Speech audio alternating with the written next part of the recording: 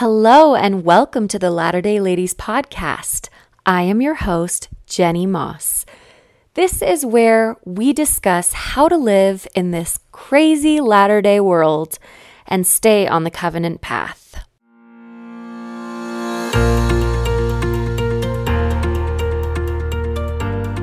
Hello, my beautiful friend. I hope you're having the best day. My voice is a little froggy. I'm having some allergies, so if I sound weird, I apologize. But I'm really excited to talk today about this next installment of building our relationship with Jesus Christ. And the last step we talked about was receiving revelation, and now it is to act upon that revelation that we receive. I value so much when I tell my kids something that's important and they take that information and they act on it. My son, the other day, he and my daughter were talking to each other and she goes, "Oh, I bet Mom's going to take us to get ice cream today." And I was like, "Wait, what? What are you talking about?" And my son goes, "Why do you say that?" And she goes, "Well, Mom's going to take us to get ice cream because she's such a good mom." And Teddy goes, "No, Mom is a good mom whether or not she takes us to get ice cream." And I came over and I said, "Teddy, thank you so much for saying that. I am a good mom, even if I don't take you guys to get ice cream." And he goes, "Yeah, you told me that one time." And I was like, "I did?" He said, "Yeah. Remember, I said I wanted a Bakugan and you said I couldn't have a Bakugan that day. And I said, I don't think you're a good mom. And you said, I'm a good mom, and I need you to know that I'm a good mom, even if I don't get you the toy that you're asking me for. I'm a good mom." And he goes, "So I remember that, and I know that sometimes you don't give me what I want, but that doesn't mean you're not a good mom." And that shows so much value that he received that piece of information, and just absolutely warms my heart, obviously. And I was just thinking about being able to do that with our Heavenly Father. He tells us information. We take that information, we value it, we look at it, we act upon it. We treat it like the sacred piece of truth that it is. There is this concept that many in the world have, that life happens to them. And that is just not true. Life doesn't happen to us. We are agents, free to act in whatever capacity we choose. When life gives us difficult circumstances, which it will, we have the capacity to choose what we're going to do in those times. Elder David A. Bednar went and spoke to a group of young single adults in Africa. He said this: "These scriptures," as he held up a set of scriptures, "are an object. They have no ability to move on their own unless I move them. You and I, however, are agents. We have the power in us to act, not simply to be acted upon." I've been thinking about this idea of not just reacting, but choosing to initially act when I have an idea, when I have inspiration come, being trusting in that and initially acting upon that prompting. I think it can be really powerful for our relationship with Heavenly Father and Jesus Christ to show them that trust and that value that we have in their communications with us. When we take that and we show it, the care and the special way that we treat the things that they give us. We have all received circumstances and opportunities to become more like Christ and gather His children in that work. We can also choose to be upset with life's injustices and choose to stay still, to stop working, stop moving forward, and remain in our comfort zone. In 2019, I was stuck in a very deep depression. I felt like I was in a box. It was just like a deep abyss of sadness, and I just didn't know how to break out of it. So I felt prompted to start tiny habits to get my momentum going forward. One habit that I built on another habit was every day I dropped my son off at kindergarten. So after I drop him off, I would immediately drive to the gym.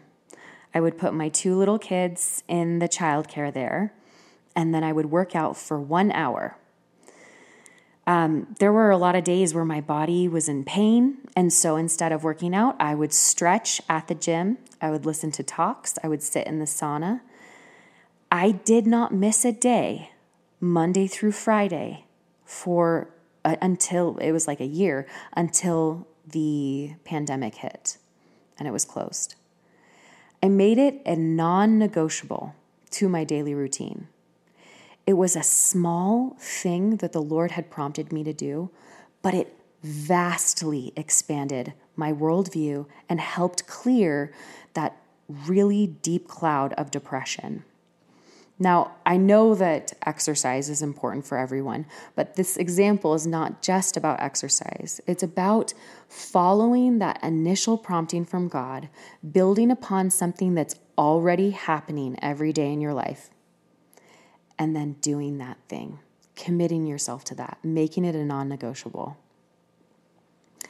Elder Hamilton of the 70, Kevin Hamilton, said this: "You are an agent, not an object. You have the ability to act and do whatever it is that you choose to do. You have been taught everything you need to be successful in life. Now, it is up to you to go forward in faith and to act rather than sit back and wait to be acted upon." I thought that was really powerful. So, you and I cannot sit back. That's when the adversary comes in. That's what he's prompting us to do. He's like, oh, just put it off. Wait, that inspiration can wait till next week. Don't worry about it. Just stay stagnant in comfort and ease.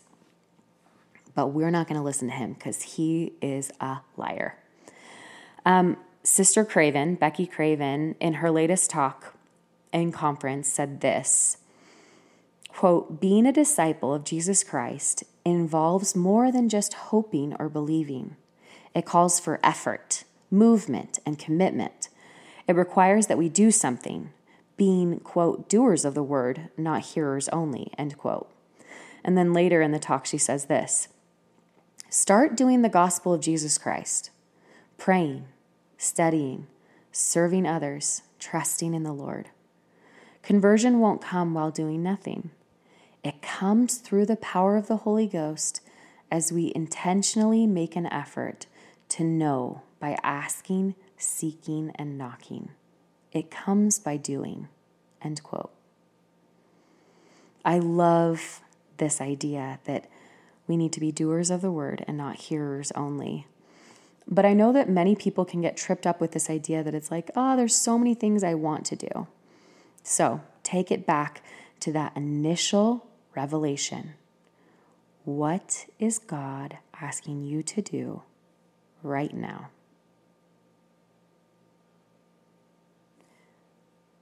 There are thousands of things that the Lord can prompt us to do, but Heavenly Father knows you. He knows your circumstances. He knows your circle of influence. He knows your capacity, and He knows who you are going to be. By following what God directs, you will never be led astray. Do not let overwhelm set into your life and stall you from doing something that you are more than capable of doing, something that you have been predetermined, something that you have been called to do. I had a really difficult lesson that I learned last year that is just about this idea of not putting off promptings. There was a woman that I became very close to, that I ministered to. She was undergoing treatment for cancer and had been battling it for quite a while. We connected easily and fast and talked almost every day. She ended up moving after a couple months, but we kept in close contact. As time went on, her body was failing her, and I slowly saw her fight to live deplete. One day, I felt prompted to call her, but I didn't. I never called her unless we made plans to call, and I didn't want to break that tradition. But that thought kept coming to me several times. So instead of calling, I texted, but she didn't text me back. So I figured she was resting and didn't make the phone call. A couple days later, I texted her again and didn't receive a response. The following day, I was told that she had deteriorated quite a bit and would be passing shortly. I called her, and she was unable to speak. So I spoke words that I wish I had said to her a couple days prior. If I had, she would have been able to receive them, and I would have been able to hear her voice again. I think about her all the time, and I pray that I will never replicate dismissing reaching out to someone I love dearly, even though I was busy in that moment. Many promptings are lined up with moments, feelings, eternal synchronicities that are hard to replicate when that moment passes. I love the example of the disciples as they were asked to leave their nets and follow Christ. In Matthew, it says, quote, "And they straightway left their nets and followed him. And they immediately left their ship and their father and followed him." End quote. I love this word, straightway. Marvin J. Ashton said this: straightway is a power word. Straightway is an action word. It means immediately, without delay or hesitation. It means at once. Also, it is associated with having no curve or turn, a straight course, track, or path. In my case, end quote. Acting and acting straightway brings power to our action because we are doing and being what God has called us to do. Heavenly Father has such a specific and important plan for each and every one of us. There are people right now whom we have the keys to unlock their pain, their suffering, so that they can further let the Savior into their life. I believe that with my whole soul. I have a testimony that when we allow God to lead our actions and follow through with what He is asking us to do, we will see miracles come forward in our life. We will see ourselves shift and change in ways that we didn't know were possible, and we will be able to see His work coming forward through our hands. I hope you know that you are loved, you are needed, and your actions count and are important. Heavenly Father has called you to the work. So accept that call and follow through with what He's asked you to do. I love you, and I hope you have a wonderful day.